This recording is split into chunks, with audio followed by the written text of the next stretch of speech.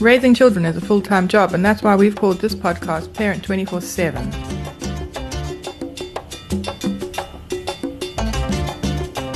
In this ongoing series of podcasts, we'll be unpacking all the issues that affect parents in South Africa. I'm chatting to psychologist Gerda Kriel about maternal mental health. In this podcast series, we'll unpack the various aspects of pre- and postpartum mental health and why it's so important for mothers, and in fact fathers too, to be aware of their mental health. We'll chat about the various ways pregnancy and childbirth can affect a parent's mental health, and we'll unpack various diagnoses and treatments and suggest options for family support. Gerda, please tell us a little about yourself, your area of expertise, and also why maternal mental health is so important to you. Sure. Thanks, Elizabeth. So I'm a clinical psychologist, and I'm also a mother of 2 children. And it was really during my second pregnancy that I realized how affected I was by the change that was going to be happening in our family. So I would say I became quite depressed during my pregnancy, and I realized just how important it was to be taken care of, because I myself then obviously went for therapy and found somebody that was kind enough to listen to me and really put things in perspective for me.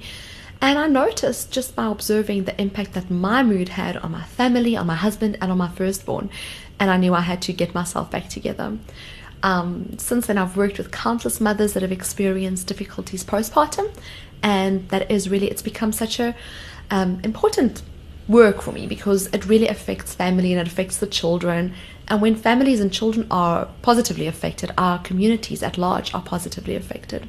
So today we're unpacking postpartum depression in particular. Now tell me, is it actually called postpartum depression or postnatal depression? I've seen those all over. It's potato. It's really more of the same. So is there a difference between the two? No, not really. It's all in name, you know. So partum means post-birth, natal means like pregnancy. So it's really just after birth and pregnancy, really. So no, there's no real difference between the two. Okay, so I'm certain all new moms experience what many euphemistically call baby blues. Can you explain to us what baby blues is and what makes it so clearly different to PPD? Sure. Okay, so baby blues really happens. It's a biological thing that happens usually around the 3rd day of having had your baby. And that is true for whether you've had a natural or a C-section, okay? So what happens is suddenly your body realizes it's no longer pregnant. Every time you feed your baby, or every time that your body, your uterus contracts as it has to get smaller again, it starts to give off some nice hormones, and then eventually those hormones, actually your levels of progesterone that are the pregnancy hormone, they dip and they go really low, and then you feel really low and you feel really bad. And usually around that time, also for mothers that are breastfeeding, their milk starts coming in and their breasts get really engorged and sore. And that's when you also realize, well, you're going to have to take care of this really helpless little baby for the rest of their life, really. And that's an overwhelming feeling. So baby blues is, I would say, natural. I think most mothers really do get that. But it's such a natural response. It's a natural physiological response, psychological response to a really big adjustment. And I think that it's something that we try to pretend like we don't have, you know. I remember after my second born, I went to the store like 4 days after birth with my husband, walking there in pain, having had a C-section, and walking in there, and we met some people that my husband knew and I didn't know so well, and I just remember standing there and they were just chitter-chatting, and I felt so annoyed with them, and I actually think that I might have, growled a little bit. Wow. And I realized I was just really, it was such a big change. Everything had changed for me. So I realized that we don't always, had you asked me, I would have said, no, I'm fine. It's in retrospect where I realized, maybe it was a bit of an adjustment for me, this new baby, this new life, an unplanned C-section. So really, baby blues is that. It's that natural response to this change in your life, change in your body. And also, like I said, we have to be mindful of the aspect, that the hormonal aspect, the way that your body responds to the physiological changes after birth. And then also, of course, for us women, I thought that when you give birth to a baby, your tummy just goes back to being flat, and it does not. If only. Yes, if only. I know. It's it stays in a wobbly way for quite some time. Some time. Yeah. And I think for a lot of women, the expectation that they have about what it's going to be like versus the reality of what it's going to be like, there's no Photoshop that can change the reality of motherhood, to be honest. It can be quite a shock. Yeah. I know that feeling myself. But then how do you know when it's baby blues and when it's more serious? So baby blues usually resolve within, say, a week or so. It's not long-standing. Depression, postpartum depression, will last much longer. Anything longer than 2 weeks, I would start saying, is possibly postpartum depression. People are so surprised when you tell them that it's only 2 weeks. Yes, I was actually quite surprised at that now. But the thing is, if you've ever been depressed, then you'll know how long 2 weeks can feel. That is true. Yeah. It can feel really long. So when we put it in that perspective, actually 2 weeks is just it's a good marker to say, I've been feeling this low for 2 weeks. I really haven't been myself. I've been crying.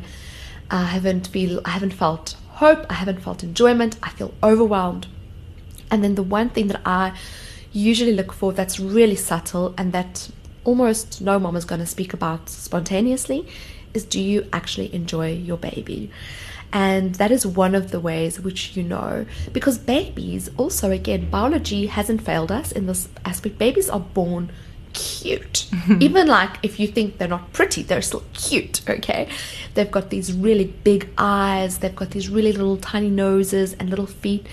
And if you don't enjoy and you don't find some kind of reciprocal enjoyment in that relationship, then I would say really maybe time to go see somebody and just get the help that you require. Okay, so I know from experience that sleep deprivation and that overwhelming feeling of responsibility and monotony, those first few weeks of the days do definitely feel very long. Yes, they do. That can make one feel, for lack of a better word, depressed in a way. So how do you know when to ask for professional help versus just getting a good night's sleep? Yeah. Okay. So there are many different kind of factors that could influence whether this is just a sleeping thing. I have had sleep deprivation, I think, for the better part of 5 years. I don't have sleepers. I have eaters. I don't have sleepers. I have the same. They do not sleep. Yeah. Nothing will make them sleep. I don't know what to do about it. We just get used to operating on very little sleep. Yeah. And then the value of a good night's sleep is that you do feel so much better. A new person. Yeah. So if you are able to, if you're worried about that and you can negotiate with some support system, a partner, a husband, a mother, a sister, somebody, to take care of baby for an evening and you just get some sleep, that would be a very good indication. I mean, that's just kind of a layman's way of indicating whether this is more serious or is it just sleep deprivation. And the other thing to be mindful of is we talk so lightly of sleep deprivation, but sleep deprivation has been linked with depression, has been linked with anxiety, has been linked with psychotic disorders. Sleep deprivation is not a thing to take lightly. And I think if we're looking at all of this research that's coming out about sleep, and we know how new mothers are sleep deprived. Very much so. Yeah, we expect them to function on this really normal level. But in reality, I think we do need to rethink how we are supporting mothers to get more quality sleep. An hour a night, an hour every interrupted, that's not really sleep. You can say you go to bed at 8 and get up at 5. But if the baby's been up 6 times in between, that's not really good quality sleep. And it really is important to try and just get some of that. So I would say negotiate with a partner and see. But then obviously there are other aspects. Once again, like I said, if you do not enjoy your baby, because even sleep deprived mothers are still usually able to enjoy their babies. What other kind of symptoms can we look for? I mean, it can be hard to say to somebody as well that you're not enjoying your baby. That's one that they really talk about. So this is more kind of if you are experiencing that for yourself, you'd know to seek help. But from the outside looking in, if you were looking for symptoms, the classical one for depression is having a low mood. If your mood is persistently low and you can't get yourself out of that, that's one symptom. If you're feeling overly anxious, like if you're naturally an anxious person, you might be a little bit worried about your baby. Is it pooping enough? Is it weeing enough? Is it drinking enough? You might have the need to suddenly start expressing breast milk and just measuring how much and how regular. And So anxiety as a mother shows up in different ways. Baby is sleeping, but you're not sleeping because you like holding your hand in front of baby's face. Yes, watching them sleep to make sure they're breathing, checking on them every 5 minutes. Absolutely. Yes. So, all of those, those are kind of anxious responses. And if you're having those kinds of responses, that's a symptom. So we often think of depression as only a low mood, but anxiety can coexist with depression, and we're finding that a lot of people underreport symptoms of anxiety when that's actually what they're primarily experiencing. So people will say, but it's normal to worry about your baby. Yes, it is. And it is normal to worry about your baby. But if you are absolutely obsessive about this, then that's not normal anymore. That's something you might need to get checked out. So the depression, the low mood, the anxiety, if you're feeling really like your self-worth is low, as a mom, we're all figuring this thing out. Okay, so nobody really knows what they're doing.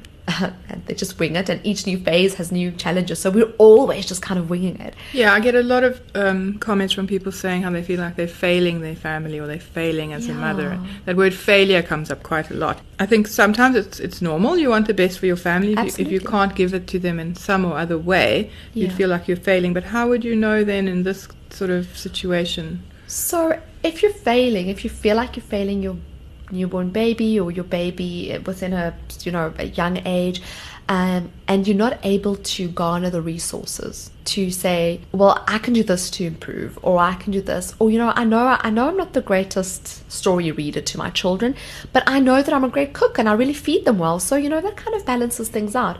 We all have different strengths and we all have different abilities, and I think it's important that you are able to just remember what your specific strengths are, and that you're able to offer that to your children. If you come to the point where you feel like you have no resources and you have nothing good to contribute to this relationship or to this baby, that kind of low self-esteem where you're constantly doubting every decision you're making. And so, Elizabeth, in this time, we live in information overload time. Yes, Google Doctor, very dangerous. Yes, and social media, we're comparing. Okay, so one of the things I know that a lot of mothers say is that they wanted to breastfeed and they couldn't, and they formula fed their baby, and they felt so shamed about that. There's no reason to feel shame if you are providing and feeding your child. That's really something that's admirable and that's good, no matter how you're feeding your child. Obviously, we can go into the science and we can get all, finicky about it and say you have to do this. And if we could all raise our children in those little vacuums, that would be fantastic. But we are going to fail as mothers at some stage. And I think that's important to know, and I think it's important to realize, because you're also teaching your children that you're not perfect and that they don't have to be perfect. So there's actually a lot of freedom, and actually there should actually be a lot of joy in not being perfect as a parent. So, but it's a hard place. I know if you're a new mom, that's a hard place to go, because you don't know why your baby is crying, and your baby and you might have a different temperament, and babies are born with a certain temperament. Some babies are easier than others. Some need they're a bit more fussy, and it's a human being. And this baby, you've got to get to know them. So we fall into the trap of saying, oh, but I have to be madly in love with my baby immediately. That's just not true. All the blogs will tell you that's how it is. Yeah. But it's not the reality for many women, and we shouldn't shame moms into learning to love their babies. That provides the opportunity for them to gain their confidence. So yeah, if your confidence is persistently low, if your mood is persistently low, if you're feeling anxious, and then it comes back to sleep. So if you have a baby that is sleeping and you go for a lie down and you cannot switch off and you cannot sleep, that could also be an indication of postpartum depression. So not this thing that the baby is keeping me awake. It's like my thoughts are keeping me awake. I'm ruminating. I can't switch off. I'm so obsessed. If I sleep, the baby will die. That kind of thing. So sleep is really important. So if you find that even if you have the opportunity to sleep and you can't, that's something also to be just mindful of. It's just kind of a red flag that's up. Okay, so there's quite a few symptoms. Yes. Things you could look out for. Yeah, and there's one that moms don't talk about. Mm-hmm. They might mention it to a trusted friend, but this is something I think that is so important to mention because it's not spoken about often, but it is something that a lot of women experience, and that is actually rage. Okay.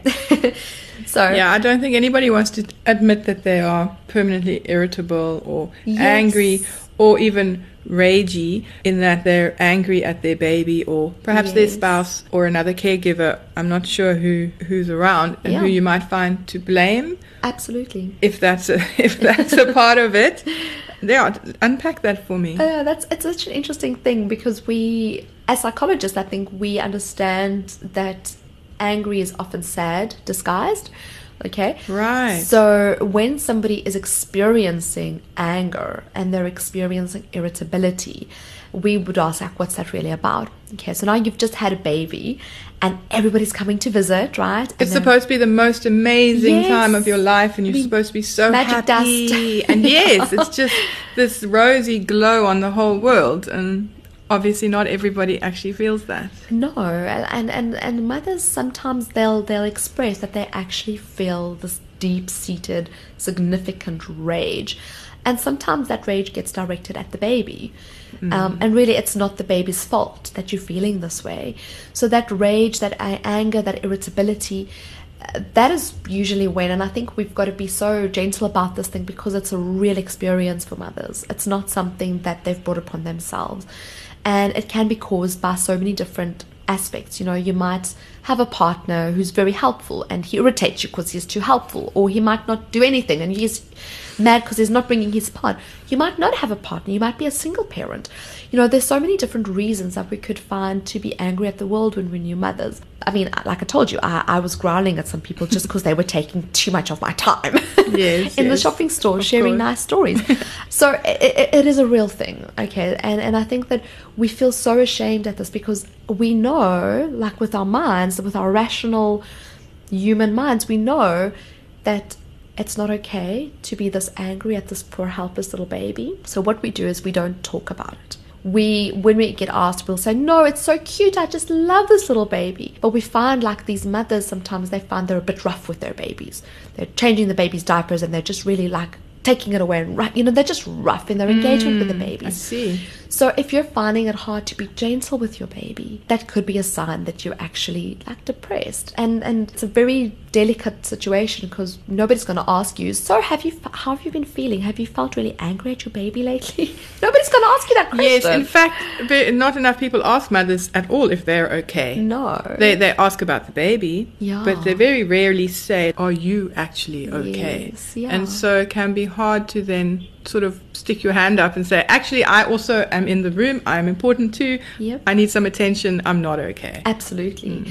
And I think this is where you've got to have that internal discussion with yourself, going like, okay, so probably nobody's going to ask me because I should be okay because I've just had a baby, and that's what they all think. But I know for myself that I'm acting in a way that's not myself. I'm irritated about things that are not real issues to be irritated about. I don't like this baby. I'm looking at this baby and I do not like it. If there were a return stamp, I would return it. That must be very hard to admit, though. It's difficult to admit, Elizabeth. It's such a tough thing to admit. And this is where you've got to be so mindful about who you're sharing with. Yeah, because what about the stigma? I mean, we all know Yeah. mental illness, mental health in South Africa still, unfortunately, and globally, has so much stigma attached. Yep. And I mean, we're all working towards openness and doing away with that, and it will only improve everyone's lives. So what's the stigma like in South Africa? So yeah, I mean, stigma, I think worldwide is still really high for any kind of mental health.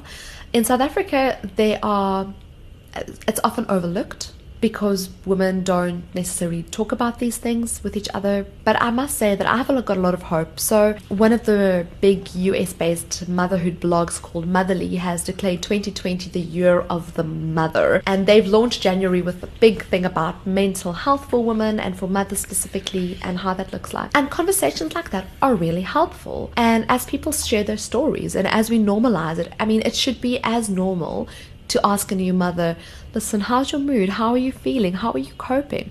As it is to ask her about her baby's diaper, because we do that. We ask all kinds of inappropriate questions to new mothers. Yes, I've had some very inappropriate questions where I've been wondering, what is this to you even? But yet we don't ask them the most important question. Yes. And if you can ask a mother about her birth experience, then I'm pretty certain you can share with her and ask her about what has her heart experience been like since she's had this baby. So talking about it breaks down the stigma. And I think what is really helpful is that there's lots of celebrities that are opening up about their own journeys with postpartum depression. And I like that. I value that. It's important to say, though, that every single person's experience will be unique and different. And we actually cannot say, this is the cookie cutter, this is the mold, this is what it looks like, and this is what it's going to be.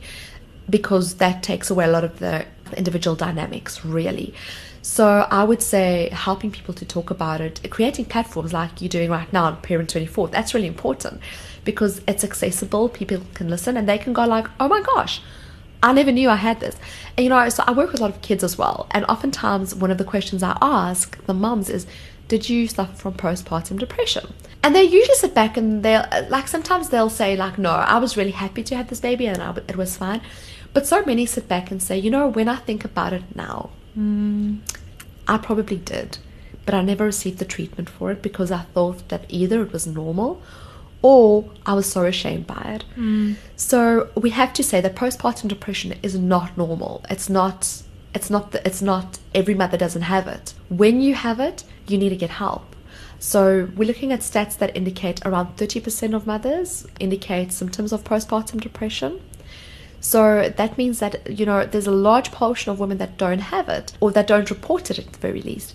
But it also shows us that we should be seeking treatment when we do have it. We shouldn't just make it off as saying like, I'm just getting used to being a mom, because that takes away, it actually devalues your experience. Absolutely. So what can a mom do if she suspects she's suffering?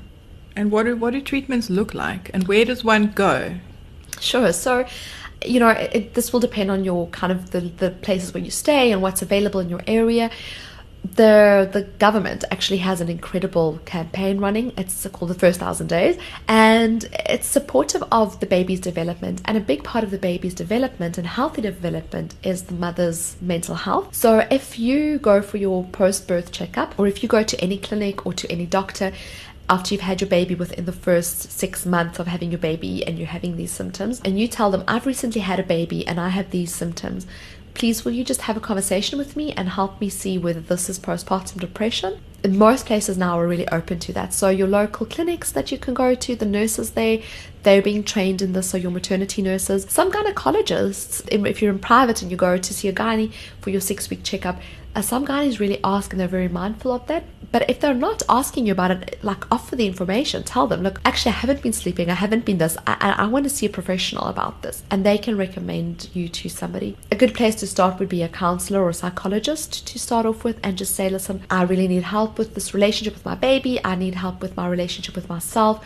this adjustment is taking me longer than I thought it would. And they would be able to start helping you. So talk therapy is a big part of the treatment, and medication sometimes is required. And again, there's no shame in taking medication for depression. It's if you would take medication for your blood pressure or for your diabetes or for whatever other illness you might have, why wouldn't you take medication for your mental health? It's the stigma attached. I'm sure there's still people don't want to admit that there's something wrong with their minds, but they're more happy to admit that there's something wrong with their lungs or their blood or their heart. Why is this? Why is this still here? Well, we can go into talk about just that, the stigma of mental health. There's many reasons. Historically, we haven't treated people with mental health really well, and I think that's most of society, most countries. And if you think about that, even if you think about movies, the kind of way that they portray, how do movies portray people with mental illness? They're usually either a psychopath killer or totally unstable, or they end up in these asylums that keep them that's not a very healthy way of portraying mental illness at all. Yes, it's never a mother holding a newborn baby in a pretty setting. No. So I think that the media plays a big role in changing that perception, and that's part of what we're doing here, is to open up these conversations. And we're not going to make a movie about it, I suppose. Watch the space. But in the long run, just having more access and getting people to talk about it more freely. So is it really as simple a cure as talking about it and taking a tablet? Well, yes and no. The talking about it bit goes a bit deeper, I suppose, that can bring up a lot of stuff, that you might want to share with your partner or with your family, or, it's about talking with a professional, but it's then also about learning how to structure your life in a way that is supportive of your mental health. And that's really important, is that we think about how can we structure life to be supportive of mental health.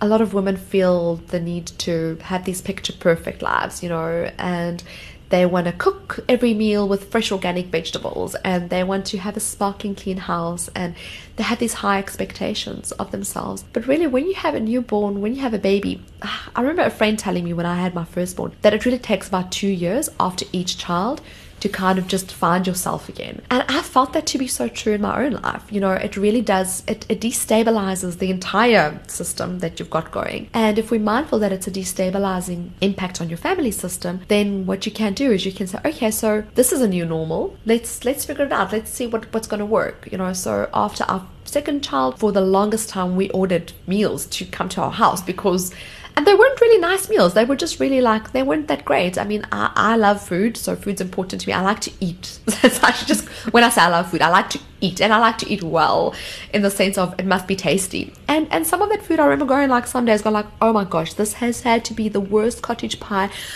I've ever had, and I'm going to have it again next week because I'm actually not up to cooking. Just being realistic about that. And remembering that it's a season, taking some pressure off yourself and putting yourself out there and saying, this is a season, this is just what it is. We're just going to adjust to this whole new environment. And I think at the end of the day, Elizabeth, that's what we're looking for, is we're looking to say, mom's opening up and saying, listen, I'm not coping, I need this. And we need to allow moms to do that so that we can empower fathers, to support mothers. And where there's no father, can we support the mother with our communities? Can friends step up? Can friends step in? So it's really about the individual, the talking, the therapy, the counseling. Sometimes just even telling somebody, I have these feelings, it can already lift the burden. So we know it's a change. It's a big change, an overwhelming change. And people often talk about going back to how things were before. I think that's something people need to let go of. Like you said, new normal. You move forward into something new. Yeah. That can be amazing. Obviously, it can be it can be great. But what if those first 2 weeks and you don't actually approach anyone? Would postpartum depression ever wear off? Does it ever end if you don't seek treatment? And if you don't seek treatment, what's the worst that can happen? Ooh, worst case scenario question. Okay, well, let me first just start off by saying that postpartum depression is actually considered any depression that you experience within the first 6 months of your baby's life. Okay, so sometimes babies are born and it goes really well, and then somewhere between month 3 and 4, 4 and 5, 5 and 6, mom hits rock bottom. Okay, so the first 6 months of the baby's life is considered, if you have depression or anxiety during that time, it's considered with postpartum onset. Unless you've had a pre-existing condition, then it could be a continuation of that. But that is just something I want you to be mindful of, because often when we think things have settled, we so easily let moms off the hook after those first few weeks. So, maybe you have a supportive community and they take care of you for the first month. And then after the 3rd month, you start struggling. But now you've done so well, so what's happening now? Okay, so I think it's important to just reiterate that it takes that whole first 6 months. Any depression that happens within that time is considered postpartum onset. Okay. And then the question about the worst case scenario is actually, it's quite significant. If it's left unchecked, if you don't actually get the treatment that you require, it can have a lasting impact on your relationship with your child, and this can last well into adulthood. So babies are primed for connection, and one of the problems is that when you're depressed, you don't want to connect. Not with anybody. So you might find it really hard to connect with your baby. And that relational bond, that bonding time is so incredibly important. So that can impact on your baby's relationships later in life. So that's kind of now really painting a worst case scenario picture. I would say worst case scenario picture could end in the death of the infant, actually. And then this is something I hope doesn't happen to any of the people listening to us. But if you really want me to paint the darkest picture possible, brace yourself. Yeah, brace yourself. If you're angry at your baby and you feel like you want to shake this baby. We know about, you can read up on shaken baby syndrome. If you shake your baby, you can actually cause brain death. And this is something we don't want to talk about, because nobody wants to talk about shaking babies, because nobody wants to admit they had that kind of rage towards a little baby. Absolutely. But it's really important to say that probably is the worst possible outcome. Well, I would say the second worst possible outcome, because suicide. And I think that we sometimes don't want to talk about suicide, because also, again, stigma and, well, who wants to think about a new mother taking her life? Yes, that's a really awful picture to paint. It's terrible, but yet it does happen. So that is, and that's kind of why I'm saying it, is, you did ask me about the worst case scenario. But these are realities that we face and that we have to deal with sometimes. I'm always extremely grateful. So I work in private practice and I also work in public sector. And I'm always grateful when we have a mother that had an attempted suicide, but we managed to pull through, because then we can do that kind of work where we work through that and we just really help her to reconnect with her baby and we reconnect with herself. And, why I'm grateful is because usually after that, they're so I can't believe I would even consider that. Looking back at how I was feeling, of course I felt that was the only way out of my situation. But usually when you start working and you get through that, then that resolves. So yeah, worst case scenario is a deceased mother or deceased infant. And I think that's why it's so important to be proactive in the way that we manage it. Sure. That's a lot to think about. Yes, that's a downer, isn't it? But there are treatments available. There are supportive doctors, the clinics, the government hospitals, they're all receiving training. Yes. So there is a lot of hope too. And definitely talking about it is the way forward. Yeah. So, finding the people that you can speak to. And if you don't want to speak to a professional, getting a close friend that you can speak to, somebody who will just have empathy. And I always say, if you speak to one person and they tell you, listen, oh, you're just being silly. You just had a baby. You have nothing to moan about. That's not the right person to speak to. So you speak to somebody until you find that one that says, well, that's really bad. And I'm sorry you feel that way. How can I help you? So that's what you're looking for, is somebody to say to you, how can I help you? And then use that support, garner that support that they offer. It reminds me of something I read recently that said the most powerful words another woman can hear is me too. Yes, absolutely. Yeah. And when we start talking about this and we open it up, how many women start saying, I experienced that. Oh my word. Is that what it was? Yes, exactly. Yeah. So hopefully this encourages more women to talk. Absolutely. And share their experiences. Great. Thank you so much for all that amazing information. I'm sure you'll agree, knowledge is power, and by understanding the issues, parents can take control and find the assistance they need to be the best parents they can be. Absolutely. And I say parents because dads are parents too. Yes, yeah. So parental mental health is a big thing, and I think it's important. I mean, we focus a lot on the moms, but I think it is important that we focus on the dads as well. And, they're the ones that often don't ask for any help. Moms will still tell a friend, but dads, man, those guys, they suck it up. So we'll be unpacking a lot more of these issues in this series we're doing. So to our listeners, please look out for other episodes in this series where we discuss more of these tough topics and work to destigmatize mental illness and provide awareness around maternal mental health in South Africa. If you have any questions for Khada, please contact us. The details are in the notes below, and we'll ask her on your behalf. Thank you for joining us today. Thank you. Thanks for creating this awesome platform.